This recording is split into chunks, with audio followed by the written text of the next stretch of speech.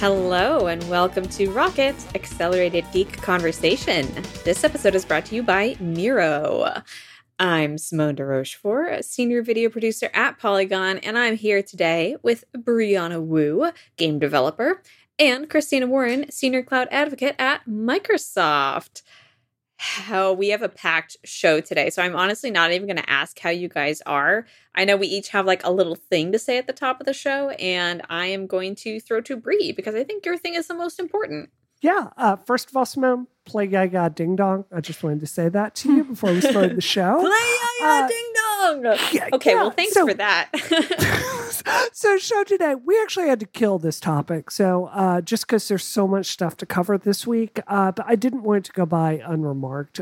You may have read an excellent piece, an excellent investigative piece by Polygon. Nicole over there did this, is very deeply recorded about Cards Against Humanity and some very serious allegations at the company, specifically involving Max Temkin and also a culture of racism and sexism at the company. The work itself speaks for itself. I just know, like, we've joked on this show, I've certainly been friendly to Max on Twitter. I ran for office. We certainly reached out to him to donate to the campaign. So I just wanted to take a minute and say I found that piece very disturbing. My first instinct is always to believe women when they come forward with these kinds of allegations. I think he should address it head on, and I think it's an important story people should read. Yeah. Nicole is a wonderful reporter, and thank you for saying that.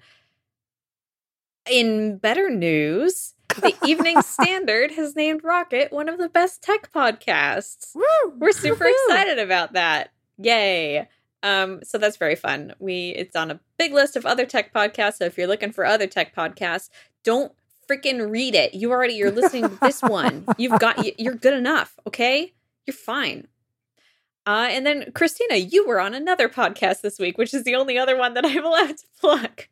Oh, no. So the podcast, I was featured in Relay's members newsletter. My desk was anyway. And so if you are not a Relay member, and you should be because there are exclusive podcasts, some of which we will be doing soon and kind of taking part in. And there are some other things. It's also a good way to support all of our shows.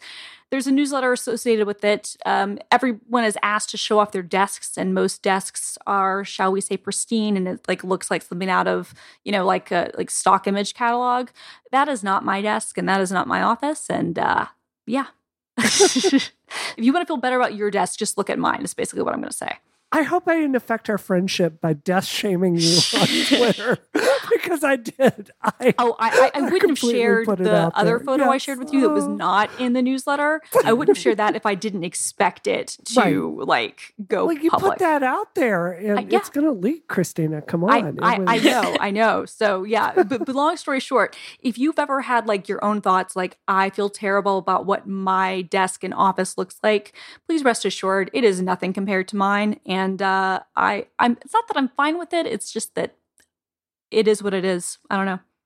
It'll be clean someday.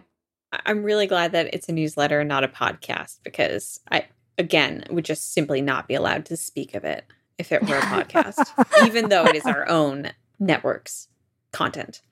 Right. So wait, what, just super quick, because another topic that we vetoed this week was the Eurovision movie. I watched it in preparation. Christina watched it. Simone's the one that sold us on it. We don't have time to cover it this week. It's a great movie. I did a good job, right? It's great. Amazing job. And I thank you to the cast. It was fantastic. Oh I just God. made it sound like I wrote the Eurovision movie. But what I did was do a good job watching a movie and then making my friends watch it. So you're welcome. I've been singing the songs. I've been quoting it. It's not like another, fart and poop Will Ferrell movie. It's got a lot of heart. Do you know what I mean? It has so much heart, and that's why we have to stop talking about it immediately. Because if we do, I will go on. So sorry. Next week, I think that we should bring it back as a topic, just so you can go on for sure. All right, main topic of the day. Surprising news for 2020. everyone is now banning everything suddenly, and in a good way. So a lot of things happened. The way I'm going to do this is I'm going to quickly run through the things that happened, and then we're probably going to talk about them one by one. So YouTube finally banned Stefan Molyneux, David Duke, and Richard Spencer, noted Nazis. Facebook banned a network of anti-government rebels called the Boogaloo Network, I guess. Reddit banned the Donald a year after it put a warning screen on it. And Twitch banned Donald Trump. Temporarily. But like the whole Trump, the actual Trump. Not just the Donald, but the whole Trump. So these changes, they weren't like a coordinated effort or anything. There are a lot of factors that went into them. So with YouTube last year in June 2019, they had a policy change under which creators are subject to a 3-strike policy. And it just happened to be, it took this long for these 3 people to hit those 3 strikes. And now they're gone. With Facebook, the Boogaloo groups were allegedly, and I believe charges have been brought against them now, planning the murder of a federal agent. So some conspiracy to commit crimes, which is a great reason to get removed from Facebook. And as The Verge pointed out in their piece, this isn't a group that's apparently very unified. It touts a lot of different positions and existed in a lot of different areas. So Facebook ended up banning 220 accounts on Facebook, 95 Instagram accounts, 28 pages on Facebook, 106 groups on Facebook, and more than 400 other groups and 100 other pages that weren't connected to the main group, but posted similar content. So basically there was a mechanism that was flipped in Facebook's backend once this conspiracy was detected, and they went completely nuclear on this network. Okay. The Donald gone from Reddit in a big sea change for Reddit, which has always been the self-professed free speech hub. The Donald was put under, this is of course the like fan group of rotten people who love Donald Trump. The Donald was put behind a screen last year that basically said, hey, don't look at this. This is bad stuff is behind here. And in response to that, a lot of the members of the community ended up leaving Reddit. So this is on one hand kind of a ceremonial thing, but it also in terms of actions for Reddit is a pretty huge one for them to have taken just philosophically. And then Twitch banned Donald Trump for hateful conduct. And by hateful conduct, it meant Trump's 2015 campaign kickoff rally speech. So 2015, oh boy, we're really digging deep in our pockets here. I have no idea what specifically triggered this one other than that other platforms like Twitter and like Facebook have been drawing heat for not banning Trump or giving Trump warnings for current things that he's saying. I can only surmise with absolutely no foundation that Twitch was like, you know what? We can do better. And we're going to start 5 years ago when everyone else should have. Right. Or maybe, I don't know, again, kind of maybe a conspiracy thought is that like all the other kind of allegations that are coming out right now around Twitch people, they're kind of using it as an opportunity to maybe like just clean house like uniformly. I completely forgot about that. So yes, as Christina's mentioned, a lot of Twitch content creators are now being brought up on accusations of just sexual misconduct and harassment and assault by women in the streaming community. So yes, Twitch has been getting a lot of attention for its inaction on that lately. And it is possible that this could be related. How do you guys generally feel about this huge, I guess, crisis of conscience in the tech world? I mean, better late than never. I also just want to add, it was lost in a lot of the coverage. But Reddit also banned Gender Critical, which is probably the most infamous anti-trans Reddit there. Although they still have one called LGB Drop the T, which is that's still there and very active. But this is frankly, I think, a consequence of not having many trans reporters that work reporting this stuff, because it just, Casey Newton didn't cover it. No one covered it. I thought that was a really big deal. As far as the Donald, it's like the horses left the barn, right? Yeah, and they'd moved collectively like to a different site, which Yeah. to me doesn't take away from the ban, because you do take away this big platform being Reddit, Right. from that group. But that group had also migrated, albeit probably in smaller numbers, to another site. Right. Yeah. I mean, there's certainly a network effect, right? Like if you're on Reddit reading other things, you're going to, stuff comes up and you're linked to it. And so I definitely think it has an effect. And I mean, look at Milo, like deplatforming works. It does. Good point. I think it's a step in the right direction. I was disappointed to see Gamergate is still up, but Reddit's doing what they can. Another thing we didn't touch on with this story is there's an ad apocalypse going on right now with Facebook. CVS pulled their ads today. Mark Zuckerberg reportedly just said, "Yeah, they'll be back," according to the most recent story. And they probably will, to be honest. Well, yeah. We'll see. No, they probably will. I mean, like, I hate to be like a downer on the Adpocalypse story, but I think that, like, in Unilever, I think in most cases, this was something that lets brands look good, while also cutting digital spending when maybe they already needed to cut digital spending. Like Unilever had already said that they were going to be cutting their digital ad spend. So them taking the position that we're leaving for this period of time, to me, it's like, okay, you get to look good, but when push comes to shove, the actual, like, there are ways you can advertise without using Facebook, but it takes a lot more work. I was on a stream last week about on Clubhouse, which is this, for now, invite-only app that a lot of VCs use. And we were talking about this, and, it's like people were pointing out, like, you can do this, but it takes a lot of work to do it without Facebook, and a lot of people don't want to invest that. But it is still interesting. Like, it's not something to dismiss entirely, but it is interesting that some of these brands are doing that. But I do expect that they will be back. You buried the lead. Is Clubhouse any good? Just yes or no? Yes. Okay. Well, I want to talk about that some future show. Oh my gosh. Yeah.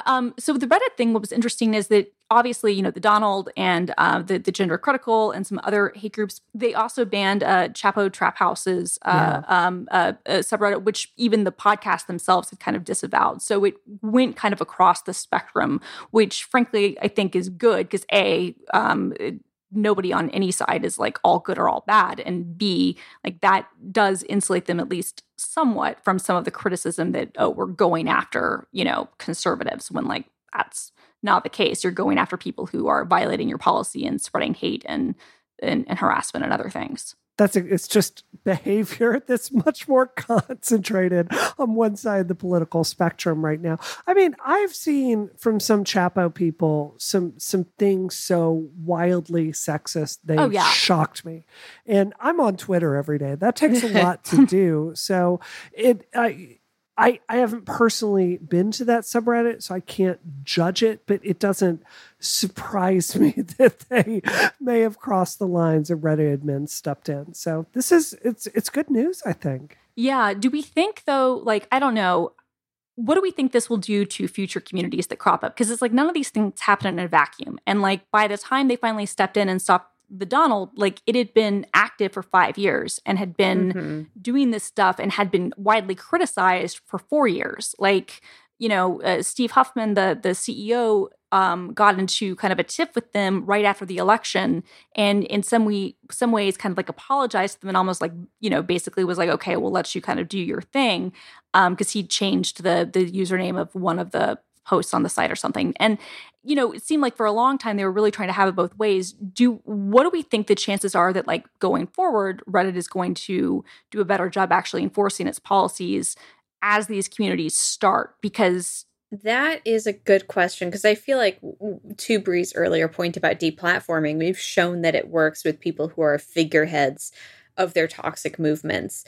It's harder, I think, to say that about, like, smaller communities that are growing and cropping up. And I think what we saw with the Boogaloo Network on Facebook was, well, when they're all tied together in a vague way and they start to conspire to commit murder, then yes, you can ban, like, a huge swath of groups, no matter what their size is.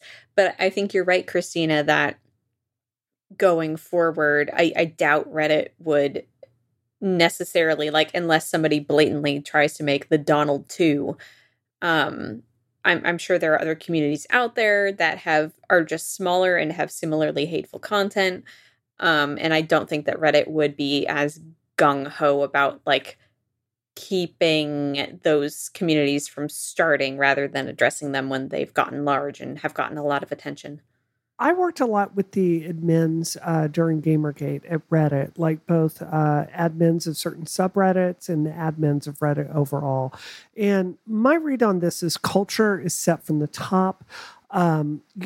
Generally speaking, people in subreddits kind of live in fear of the admins because they can, come and destroy the entire thing. So I think from what my interactions with the admin, they're very limited or not limited in what they can do from management. Management very much sets that. So if management has said X, Y, and Z are our internal policies, that bleeds down through the whole system. So I'm actually optimistic that this is going to be a more permanent change. Like you said, Christina, it's not ideological. This is not left versus right. This is, can you follow the damn rules? So just do that. Yeah, that's fair. Hey now, this episode of Rocket is brought to you by Miro. Miro is the online whiteboard that brings teams together. Their infinite canvas is perfect for brainstorming, making mock-ups, organizing files, managing complex projects. They even have templates to help you get started quickly. And you can actually host meetings in the same frame as your collaborative whiteboard, which is super handy because it means you can discuss items as you go.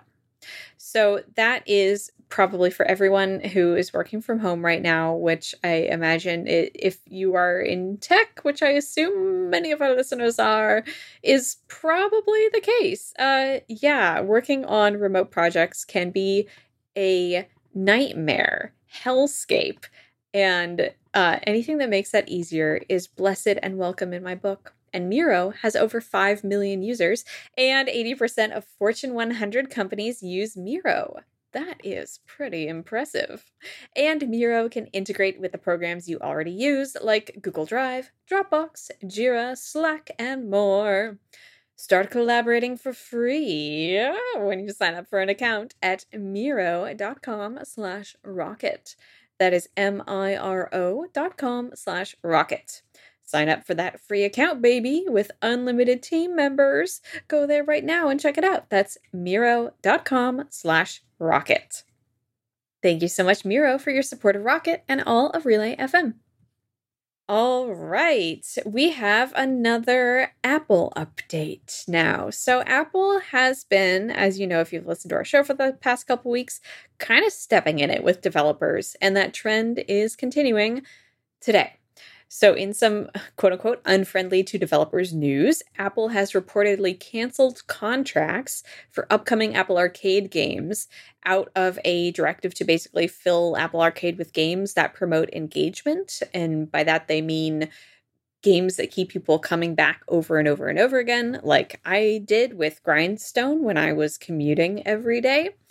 Bloomberg is reporting that Apple wants players to return to the Surface repeatedly, and that theoretically means that shorter one-shot Apple Arcade games, like Assemble with Care from Us 2, might not be viewed as positively by Apple to have on Apple Arcade. So, Brie, as our resident developer, I'm sure you have feelings about this. Yeah. I mean, I feel like Apple is fundamentally misunderstanding the game market. I think there was a piece that Vox put out today talking about how the reporters, they can't easily see the metrics to see how page views do, and they're never evaluated on that. And it's like, yeah, that makes a lot of sense. That's how you get to good reporting and build up credibility as an institution.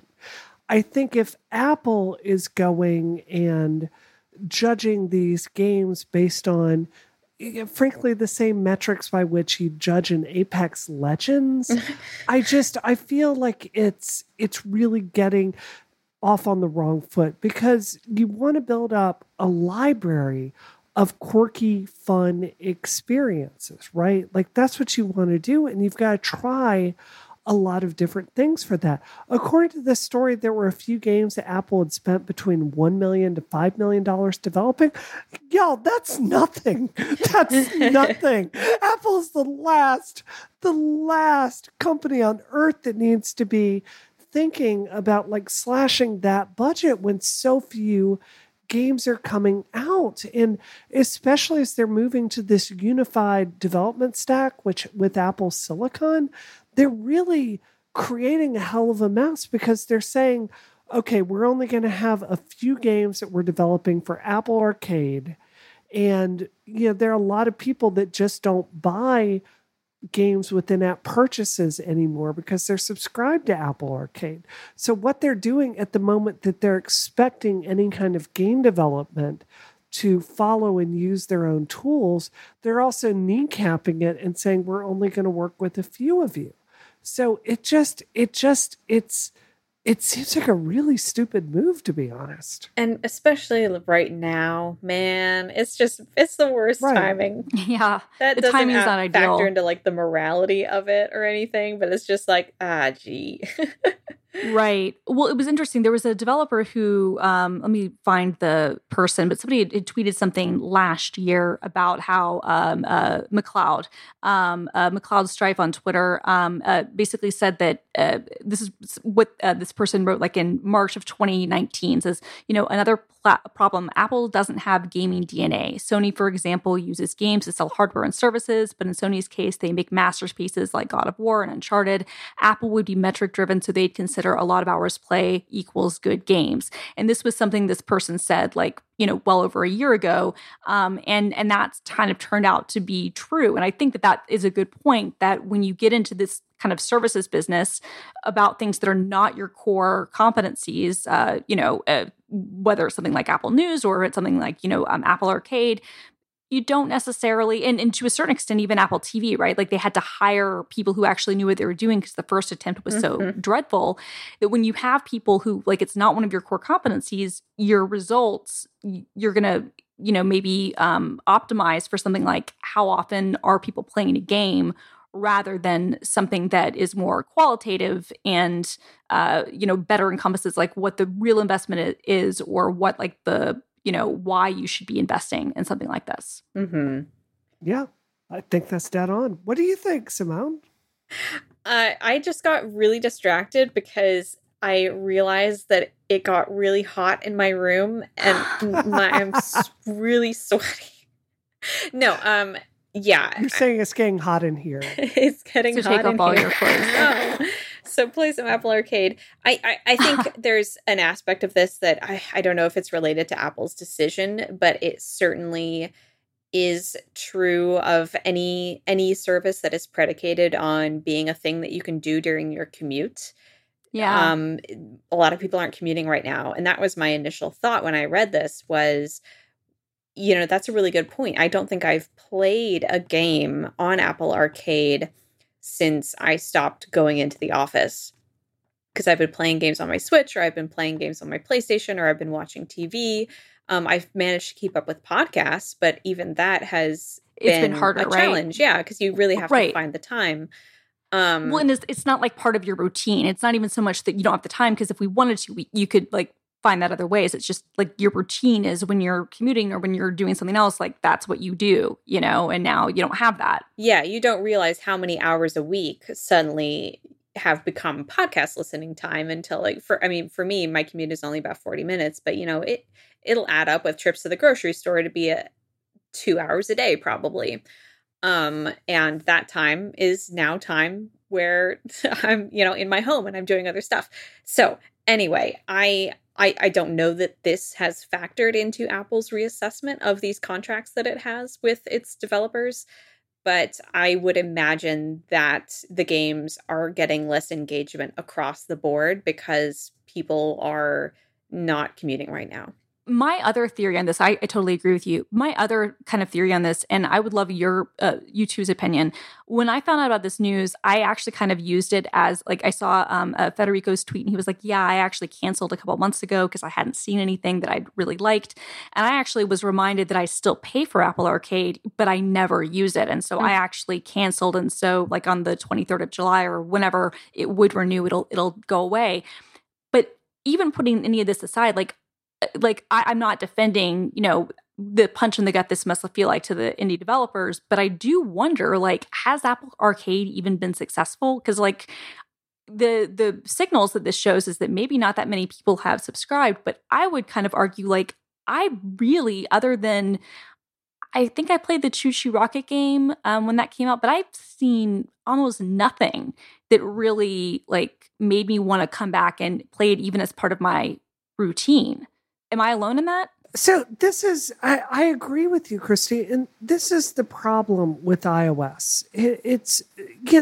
Apple is not the first platform to try to develop its own identity. Like PlayStation faced this when they came out, Sega did it, Nintendo did it. I mean, PC has faced this, Xbox, absolutely. And it's not unknown how you do this. You've got to go and create experiences that people want that they can't get elsewhere. And I think the problem is when you really think about the games on Apple Arcade that they invested significant money into to develop it. What is it? It's Oceanhorn 2, which is Target Zelda. Right, you've got Target Link in a game that isn't really, it doesn't play well with the touch screen, right? So you've got a device here it's really good at narrative content, and it's really good at these, fun, pain, time-wasting games. Puzzles. But it's not good at creating a Gears of War or Crash Bandicoot. So I had a very different reaction when I read that story. It's some games have cost as much as $1 million to $5 million. I'm like, are you kidding me? If you're serious about developing Apple Arcade, you need to be spending $1 million on just the character design of figuring out who the hell your mascot is. The problem is you're underfunding this. So get serious about it. You're Apple. You've got billions of dollars in the bank and come back to it, because it's the game I remember the most is what was it? Unassembled, the disassembly game where you're Assemble with Care. Right, Assemble with Care. That was a great experience. I've never played anything like that. It was emotionally moving. That's something that is worth paying for. So figure out how to make more experiences like that. But don't kneecap your developers when you're halfway through. You need them, or this is just going to fail. There are definitely, I'm still subscribed to Apple Arcade, and part of that is because I'm pretty sure, because I work for Polygon, that I can write it off on my taxes. And I definitely remember having seen games just recently that people have written about that I've looked at and gone, oh, cool, I should download that when it comes to Apple, that are coming to Apple Arcade, that I've said, oh, cool, I should download that. I cannot remember what they are off the top of my head, so this is a poor argument. However, I will say I likely will stay subscribed, at least for now, and I do believe in it as a platform, and I've enjoyed a lot of games on there, as I've said on this show before. Fan of the concept. However, yeah, I wouldn't be surprised if a lot of people feel the way that you do, Christina. Yeah, no, and to be clear, I like the concept. That's why I subscribed. I just haven't found anything that's really, I guess, pulled me from my Switch or from my other consoles. And how much does that change because you're not riding a bus for and that's fair enough. I think, but I think it's interesting because I do actually, I'm one of those people who still buys certain in-app purchases and plays puzzle games, and there are things where I'm on my phone all the time. But I think to Bree's point, there hasn't been I guess maybe a unique franchise. I think even if there was a space where take the commute away, if the same game is going to be available on Apple Arcade, or another or my Switch, I can't think of a universe like where I'd be like, yes, I would prefer this experience on the iPhone. Right. And I also think it has an identity problem. You know, when Apple TV, the network was coming out, we thought we were worried Apple was going to shy away from difficult subjects, right? Yep. And what are the shows it put out? Morning Show, which I think is one of the most true things about the Me Too movement that's ever been put in, you know, media form before.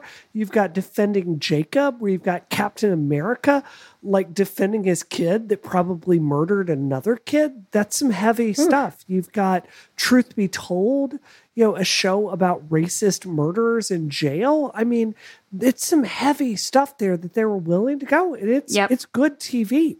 It is. Look at Apple Arcade. All those games have the clay, children-friendly look to it. And I'm not saying I want Manhunter 2 or Splatterhouse from Apple Arcade, but what I am saying is their Danganronpa game was called Tangle Tower. And it's when you try to make Danganronpa kid-friendly, I've heard really good things about Tangle Tower. Great game. It's a great game. I enjoy it. But what I'm saying is all the games on the platform kind of have that same vibe to it. And I just think until they're really, like, Assemble with Care stood out to me because it was something I hadn't seen before.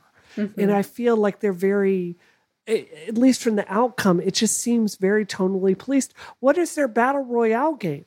It's not something cool looking like Apex Legend. It's pieces of food battling each other in a 1 versus 100 game. And I'm just saying there's no artistic vision making you go, do you know, like there's not a Cuphead. There's not anything greater. No, there's not a Cuphead, and there's not even like, you know, like an Untitled Goose Game, right? Like that's on Mac, but it's, you know, not on iOS. I mean, even something like Overcooked, which would be perfect for like iOS, like genuinely, like if I were them, I would just freaking buy like that developer. Right. Because that would be a great platform for that, for multiplayer and for other stuff. But yeah. You've all made some very compelling points, and I feel you. And now, all right, for our very final segment today, we're doing, you know, something often when we have a really big topic, we bring on a special guest who can speak eloquently and intelligently to that topic. And we really like to reserve those moments for the biggest, most hard-hitting stories of our time, which is why we are bringing on Amanda Jean today to talk about some YouTube drama. So Amanda is an editor of award-winning queer speculative fiction. She loves to yell into microphones, and I am going to welcome her to the show. Hi, Amanda. Hi, thank you for having me. Noted YouTube drama historian. Our DMs are like half YouTube drama videos and half K-pop videos. And so Amanda's I asked her to prepare a short summary of the current drama that's happening right now so that we could speak to it, because it's spread across thousands of videos, each of them an hour long. So Amanda, can you please tell us what the heck is happening on YouTube right now? I mean, I'll do my best. I realize that not everyone else has endless hours of free time, even during this pandemic, to pour into watching all of these. Especially because a lot of this goes back many years. So the most recent hubbub is about basically 4 key players. There's Tati Westbrook. She's a beauty guru, and she owns a makeup brand and also has like skin, hair, nails, vitamins. She has those things, yeah. She's a whole human. She's an entrepreneur. There's also James Charles, who's an extremely famous YouTube beauty guru, makeup artist, and who does some makeup collaborations with Morphe Cosmetics. There's Jeffree Star, noted MySpace edgelord, and the villain of YouTube. Yeah, villain. With a massive YouTube platform in the beauty community, but also as a brand owner. And there's Shane Dawson, who was a major player on YouTube for many years and sort of dipped his toe into the murky waters of the beauty community by collaborating with Jeffree Star, first on a docuseries about Jeffree Star, and then they became friends and ended up making like Shane Dawson makeup, essentially. Which I bought. Yeah, I should note to readers, I totally bought the palette, and anyway. Yeah, I have the conspiracy palette and the mini controversy. And I'm never buying any more Jeffree Star like, it's never happening. Same. I'm done. Right.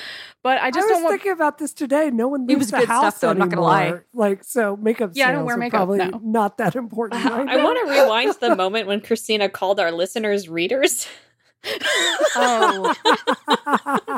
But go on. Sorry. Look, it's textual. It just happens to be audio. Don't at me. What is listening if not reading for the ears? Fair. So what is the deal? So the deal is, in order to contextualize the current round, you have to know that about a year ago, Tati made a video, which she later deleted, called Bye Sister. And it was directed at James Charles, who she was kind of a mentor figure towards. He did her makeup for her wedding. They were close. And she basically put out this video saying she was really uncomfortable with a lot of James Charles's behavior. Specifically, she thought that he was... predatory, the word you're looking for? She didn't say predatory. Okay. But that was the implication. It was heavily implied that he was predatory, especially towards straight men. And there was also some nitty-gritty about like their personal relationship and how he had taken a sponsorship from her direct competitor and she didn't appreciate it. It has since come out after she has deleted this video, and the video did what it did, which meant James Charles lost a lot of subscribers, and Jeffree Star came forward and did actually say James Charles is a predator. James Charles is a danger. I have, evidence that he has victimized people, and it's all going to come out. And then Jeffree Star sort of went, oh, you know what? Actually, I'm over it. Like, I'm not going to release any of my so-called receipts. I'm not going to get into this. I'm over it. I'm a better person. I need to stop doing this. And the only person's career who really suffered as a result of that long term was Tati. I mean, you would say James Charles too, but he seems to be flourishing. And I think he made a response video. Yeah, he did. That was like bananas. So yeah, sorry, go on. No, and here's the thing is like I'm trying not to say like this is my personal opinion of the events that went down, but like at the end of the day, the person who seems to have come out of it with the most damage is probably Tati and secondarily James Charles. Jeffree is fine. Shane's kind of in a mess too. I mean, Oh yeah. Well, yeah. Now they are, but this was like before 2 weeks ago. Yeah. This was like, it happened like May, June of last year. There was a whole lull where nothing happened. Really, except for occasional little pop-ups of scandals. And Tati like moved back to Seattle and was trying to focus on launching her makeup, and Jeffree was launching his stuff, and Shane Dawson was doing the second Jeffree Star docuseries and releasing his makeup collaborations, and it was all going back to quote unquote normal, except in our current circumstances where a lot of people are finally being taken to task for things. And I should say, like, Jeffree Star has been in trouble a lot. Shane Dawson has been in trouble a lot. James Charles has been in trouble a lot. But they still seem to keep flourishing and seem to keep making money and making deals. But most recently, a lot of stuff about Shane Dawson's racist and problematic and gross content kind of came out because maybe a lot of people were too young or too disinterested to know that that was the content he used to make. And with Jeffree Star, like, I don't know that it's ever been a secret, but people seem to think that he is, making a good enough product to ignore it, I guess. Yeah, and I think part of the reason that the Shane Dawson stuff cropped up again was that he went on a Twitter rant that he later deleted where he basically, like, told the beauty community to go F themselves. Yeah.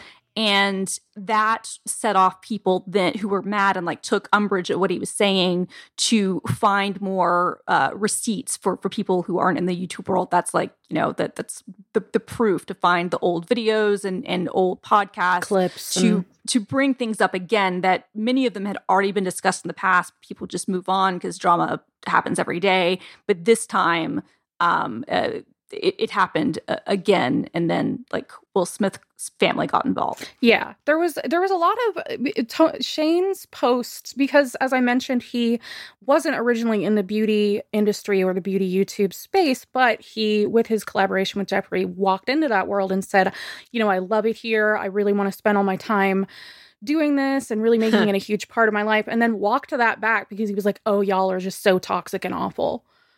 Yeah. And yet the people he's surrounding himself with are like noted racist Jeffree Star. Well, and also we're noted drama queens. Like the first time we ever talked about Shane Dawson on this podcast was with TanaCon, which I still think is like one of the greatest moments in the history of the internet.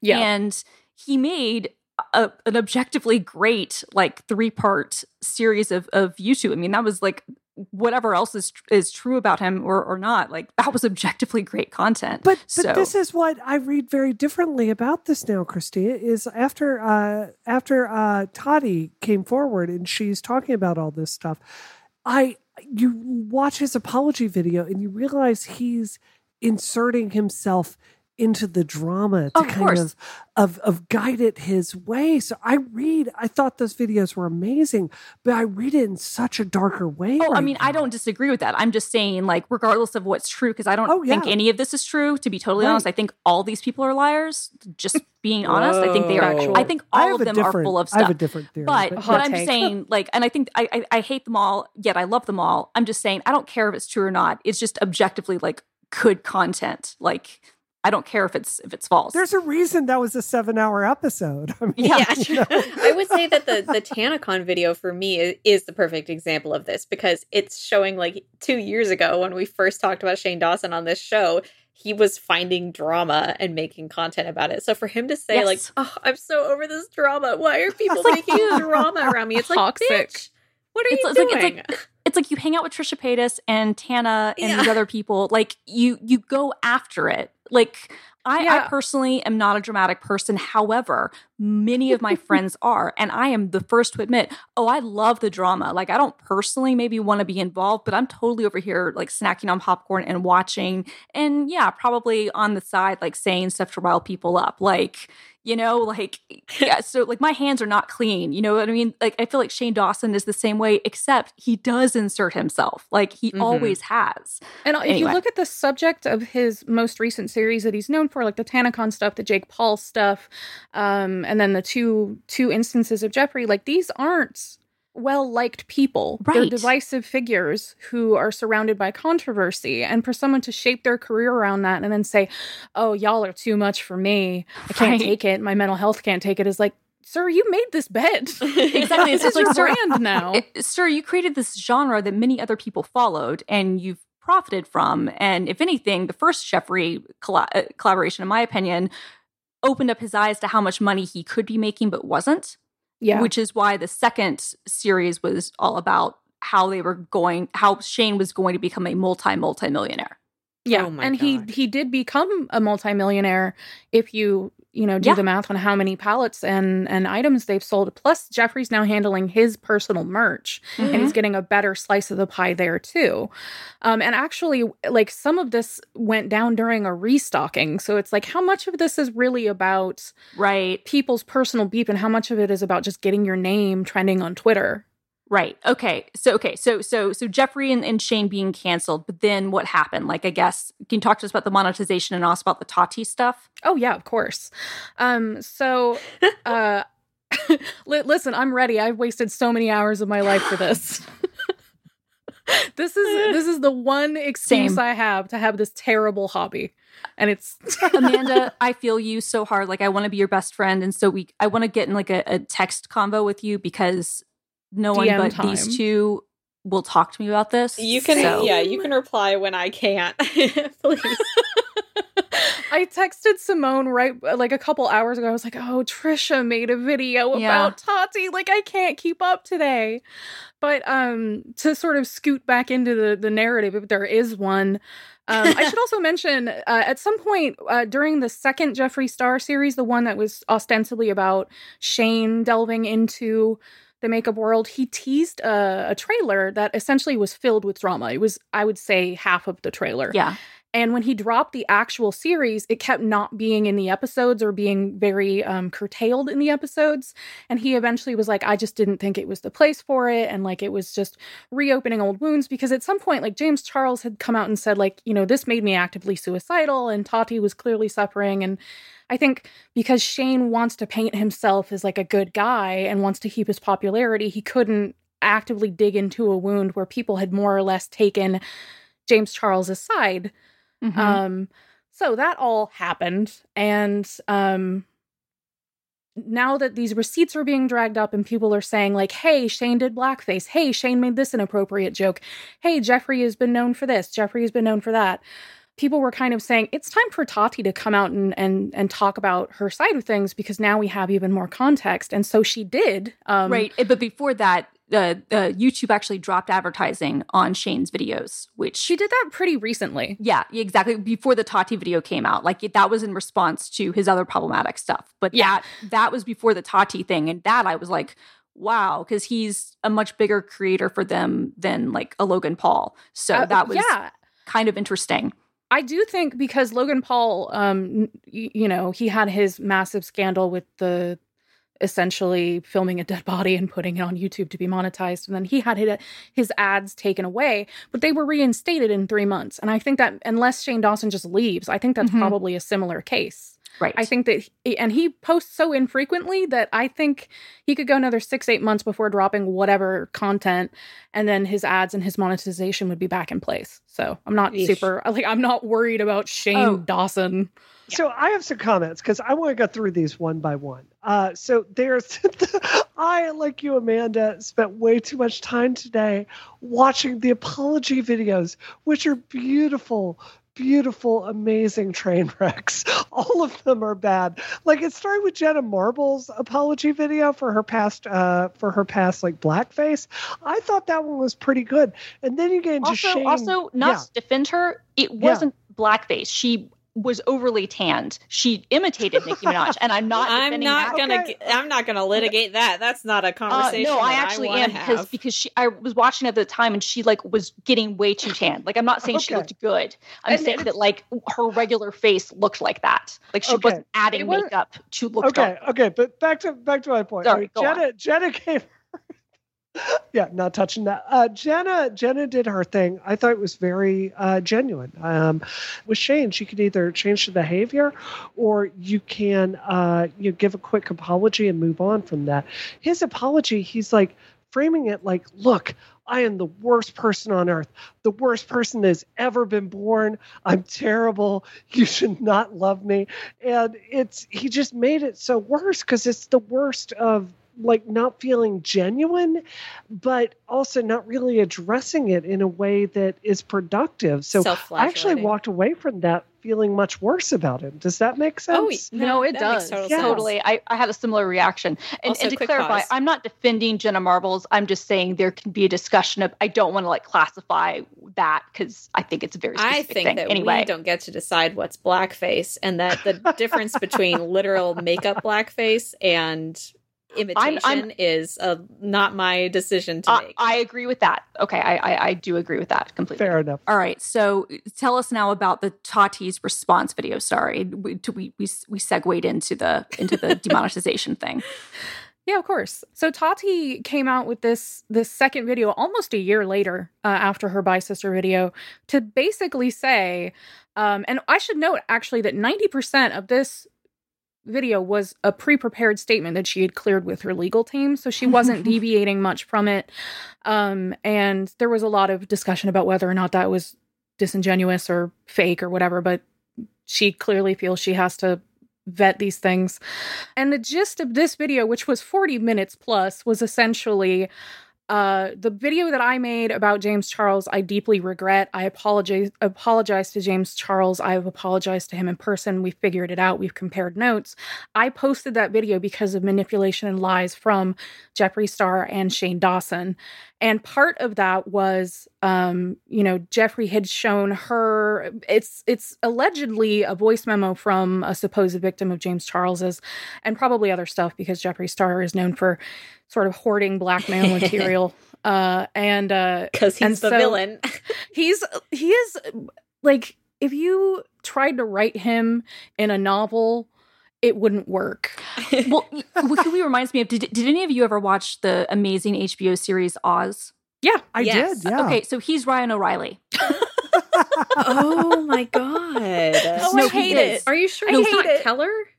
No, he's O'Reilly, because if you think about it, O'Reilly, every murder in the first season was done at the behest of O'Reilly, but O'Reilly like didn't commit any of them. Okay. Like he set everything into motion, and like it was responsible for all of that. Now look, Ryan O'Reilly is my favorite character of that show. God, so I hate making so this much comparison. About you.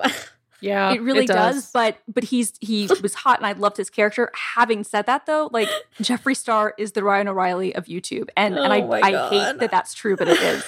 It's also like he self-professes that he managed to, like back in the day, he was involved in essentially a social media site where he was manipulating, controlling, and sort of preaching to the masses of that site. Like that is part of his id. He loves to be a big important person in a tiny pond, or in this case, a huge pond. He's got millions and millions of fans and subscribers. So. Yeah, there was a really interesting comment from the Psychology that also went through Tachi's video as well. And he was saying, one of the things they've learned in psychology is, gaslighting absolutely exists. But what they see a lot with people who are assigning blame to things is they say X, Y, and Z manipulated me into doing something or the other. It's true you can be pressured into doing something, but it's generally something you already want to do. And with Tachi, she's an adult woman. She's 38 years old. And I'm watching her, and first of all, the video is 40 minutes long. It needed to be about 35, like tops. It's a bad video, but I'm just going like, you're an adult woman. You're an adult woman. Show some judgment. And I just think about the amount of money she paid to this lawyer to read this meandering, rambling 40-minute statement that is just blaming everyone but herself. And it's sad. I don't know. I was totally there for it, to be honest. Too. I loved it, to be totally honest. I thought it was fantastic. Say what you will about her. She's a very good makeup artist. But honestly, for her history up until this point of being basically the least problematic YouTube beauty blogger, she's really good at the drama, guys. I'm not gonna lie. I was compelled. It's clearly performative because this would not be on YouTube otherwise. Absolutely. If this were, because she does imply that she is thinking of taking legal action. And at one point she says, I gave all of my evidence, basically my voice memos, my texts, my whatever, to my lawyers. And it's kind of implied this may be something she is pursuing legally. And if that's the case, she can't sit here on YouTube and litigate every single instance and say Jeffree Star said this and Shane Dawson said this. But if it's really going to go that route, why are you on here anyway? Why not just file a lawsuit? I mean, I agree, exactly. Except the fact is that all these people make their money off of YouTube, whether it's to use YouTube to promote their makeup brands or vitamin brands or, collaborations with, CoverGirl or whatever else, or get invited to the Met Gala. If this is all of it. They make their living by performing, as you said. Yeah. So beyond this to me, because there's a tech angle to this. This is what I fundamentally don't understand. And Simone, you told me you'd help me understand this. Oh, no. So the allegations against Shane that got him demonetized, Jada Pinkett Smith went off on Shane on Twitter and was talking about some lewd comments that, he made in a video to a picture of an 11-year-old girl that clearly is just stomach churning. So I understand that video being taken down. I understand YouTube saying we're not comfortable with that content. But am I incorrect to understand that generally speaking, his work for the last 5 years has been in line with YouTube? I mean, I don't understand why it was so pressing that they demonetized him now. Well, I think it's two things. One, YouTube did recently change their policy about what is acceptable and what isn't, and they have gone back and removed videos that would violate content. They've said they're not going to relitigate everything, but they have removed some. The second thing, and this is my own, and I don't even think this is a conspiracy theory, I think this just makes sense. Will Smith is probably the biggest, most prominent, like mainstream celebrity who has created a YouTube channel, and YouTube, he was part of like YouTube's big push to try to get traditional celebrities on it. Like if people remember the terrible YouTube Rewind that everyone like made the most disliked video in history, was like he was featured prominently in it. When Will Smith's wife and son are coming at you because of something that one of your Prime creators did about a photo of your daughter, to me, that gets like people of like Susan Wojcicki level and people like the heads of advertising level going, okay, we have to take action because we can't risk pissing off Will Smith and his agents and all of their clients. They also have to think of branding, because at one point in her second video, Tati does say like YouTube reached out to me to tell me to basically asked me to hide the video because it was bad from an image perspective. And if they're reaching out, and granted, like the Tati video by Sister Scandal was a big deal, and James Charles lost millions of subscribers at the time. It wasn't this level of cultural saturation. The New York Times wrote about it, but it wasn't like this level. Like it did go mainstream, but it wasn't to what this is. So yeah, I mean, I think you're right. I think it's branding for YouTube, but I think also, frankly, it's branding in the sense that, okay, you've now embarrassed us in front of somebody who we consider legitimately famous and legitimately important. Oof. Yeah, it is punitive. and now we have to take action. Because honestly, like I don't think that they care until the mainstream says something. It's you could say the exact same thing about PewDiePie, right? Like they didn't care until the Wall Street Journal wrote what they wrote. I'm going to have to give us a 5-minute warning. Amanda, I think I heard an intake of breath from you. Do you want to speak? Yeah, I was going to say one of the reasons I think that the demonetization and stuff has maybe come down on Shane the way that it has is because a lot of that old content was still up and monetized. His deeply messed up channel was still live. And because he's had multiple channels. He has the main Shane Dawson, and then he has, I think, 2 others. Don't quote me. I'm not a Shane Dawson fan. I don't know for sure. But he still had these at this point 8 to 10-year-old videos up that he had already come out and made half-baked apologies for already, and they were still up, getting views, still part of his oeuvre. And he only now has gone back and started deleting things, and I think part of what YouTube did was branding, part of it was punitive, and also, what at this point, like, what else are they gonna do? Yeah, right. They can't kick him off the platform, but they can like say, okay, we're gonna not let you make money. Okay, so in Tati's video, she very much implied that like Jeffrey's going to go like bananas about this and release dirt that he's allegedly blackmailed out of other people. Yeah, and she says that we should like preemptively maybe forgive the people that will be exposed, which is a buck wild thing to say. Yeah, it's like no one's getting forgiven in this. Well, I mean, what will happen is people will just forget and move on. Yeah. But how many more levels of this do you think continues? Is Jeffrey going to release a response? Is Shane? Like, what happens next? Well, Shane already started screaming on Insta Live. Which didn't come off well. It did not. It was bad. Real bad. He dug that hole deeper. I think Jeffrey will eventually respond. Right now, he's in an uncharacteristic silence. But my guess is things have escalated to the point where everybody's legal team is scrambling. Maybe not Shane's, because they would have told him to keep his mouth shut. Told his fiance to not tweet. Yeah, they would have told his fiance to not. His fiance, by the way, on the Insta Live where Shane was screaming and running around the house and saying nothing of substance, his fiance told him like twice to get off of. Log off. Get off. He was like, turn this off. Yeah. Yeah. So yeah, I think that this is, I mean, and Tati says in her video, like, this is in no way over, and I don't think it's over. I think that the huge thrust of it in terms of like, the amount of people who are chiming in, like, that'll die down until the next bombshell, which could be a leaked voice memo from the alleged victim, which could be Jeffree Star coming out with some video. I don't know if he will. I think he realizes he may be in like potential defamation territory. I don't know. I could like trying to scry the contents of Jeffree Star's mind from afar. It's like okay, so let me pose just an insane theory to everyone. Okay. Mm-hmm.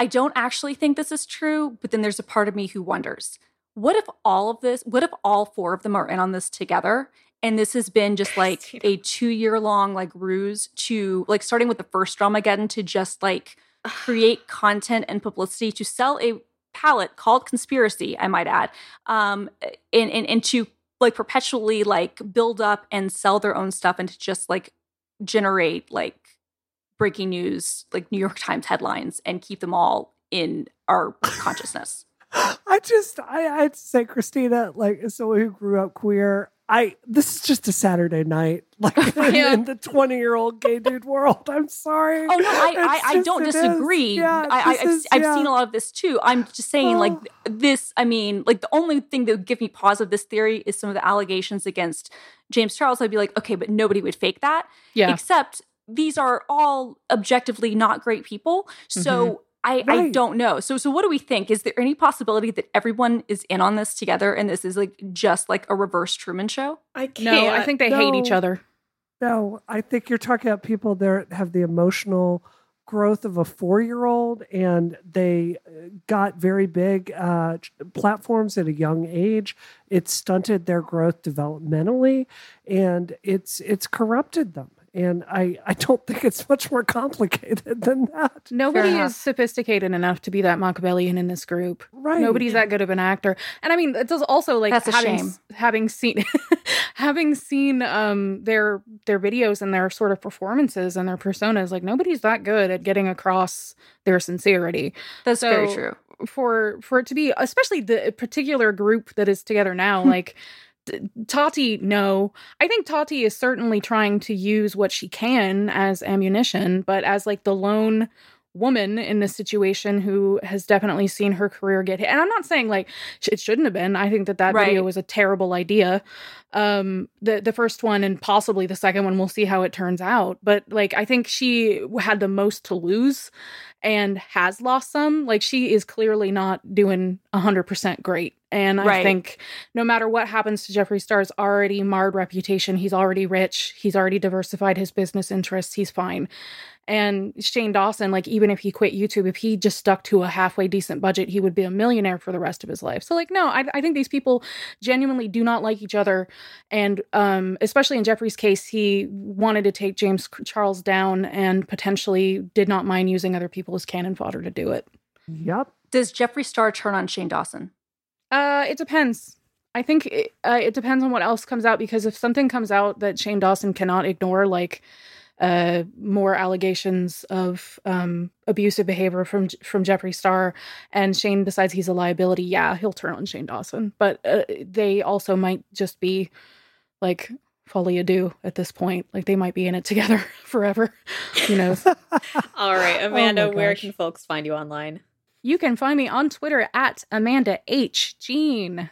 I've missed talking to you lately. I haven't seen you on Twitter in forever. It's good to talk to you again. I ran away to a K-pop side Twitter, so I don't have to look at like anything that's going on in the world. Because I just cry on Twitter all day, every day, doom scrolling. I'm still stunned that you are living the same life I did in 2014, but that's another podcast for another day. Thank you so much, Amanda, for coming on and explaining that mess to us. Thank you so much for having me. We will have links in the comments if any of you actually want to go down this ridiculous rabbit hole that will ruin your mind, but also is a good way to spend a Saturday. Literally, the moment I have to open up all those links to put them in the document, my computer is going to crash because there's going to be too many tabs open. Okay, so Christina, what are you doing this week? So I'm going to be enjoying the holiday weekend of sorts by watching the Eurovision movie again, and probably again and again. And our fiscal year just got kicked off, and so there's just some kind of like stuff at work that I'm just kind of figuring out regarding that, because that's always a fun time. And that I think is it. I might clean my office. Who am I kidding? I'm not cleaning my office this weekend. I do need to get to that. I genuinely do, but like I don't know. Oh, also I'm gonna try to like play. We're not going to talk about it on the show, but I am going to try to start like playing like The Last of Us 2 this weekend. So we'll see how that goes. Godspeed, baby. Brianna, what about you? Well, you and Christina know the exciting thing that happened that I cannot talk about. Yes. I feel like I usually don't talk about this before it actually comes out, but the piece is far enough through the editing process now that I feel like I can say this. I have a piece in the New York Times that's going to come out either this week or next week on the Me Too reckoning that is happening in the game industry right now. Over 70 women have come forward with some very concerning sexual assault allegations everywhere from Twitch. Ubisoft in particular has really been hit with some very serious allegations. 2 vice presidents have stepped down. The creative director of Assassin's Creed has stepped down. It is a real S show. So I have a piece coming out about that, which I'm very excited about. Also, yes, I'm going to be playing Yaga Ding Dong all weekend long. Brianna, play Yaga Ding Dong. Ding Dong? All right. Nice. Yes. What am I doing this week? I'm Quibi Speedrun. Speedrun's back this week, baby.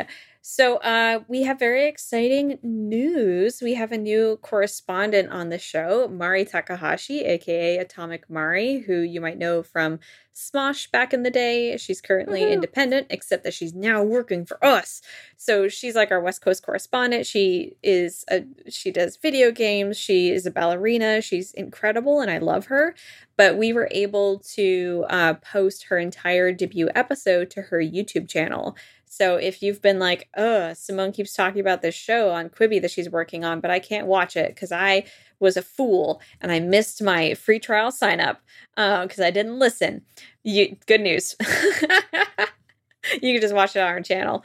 And we are, I think, going to be able to post some other clips of the show to her channel, which is super exciting for me because I really love our new creative direction. And I'm happy that the show is back on the air after a 2-week break.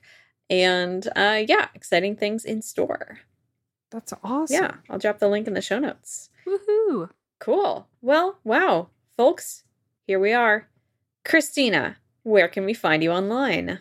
So you can find me at film_girl on the Twitters and the Instagrams, although I'm not on the gram much right now because, quarantine and whatnot. Although Washington State is sort of opening up, but anyway. And you can find my videos at work at youtube.com/Microsoft Developer. Brianna, what about you? You can see me in the comment section of whatever the newest drama video will be when this comes out. Or you can see me on Brianna Wu on Twitter. Or you can email me at brianna@hey.com. You can find me reporting Brianna's burner YouTube accounts to get them banned.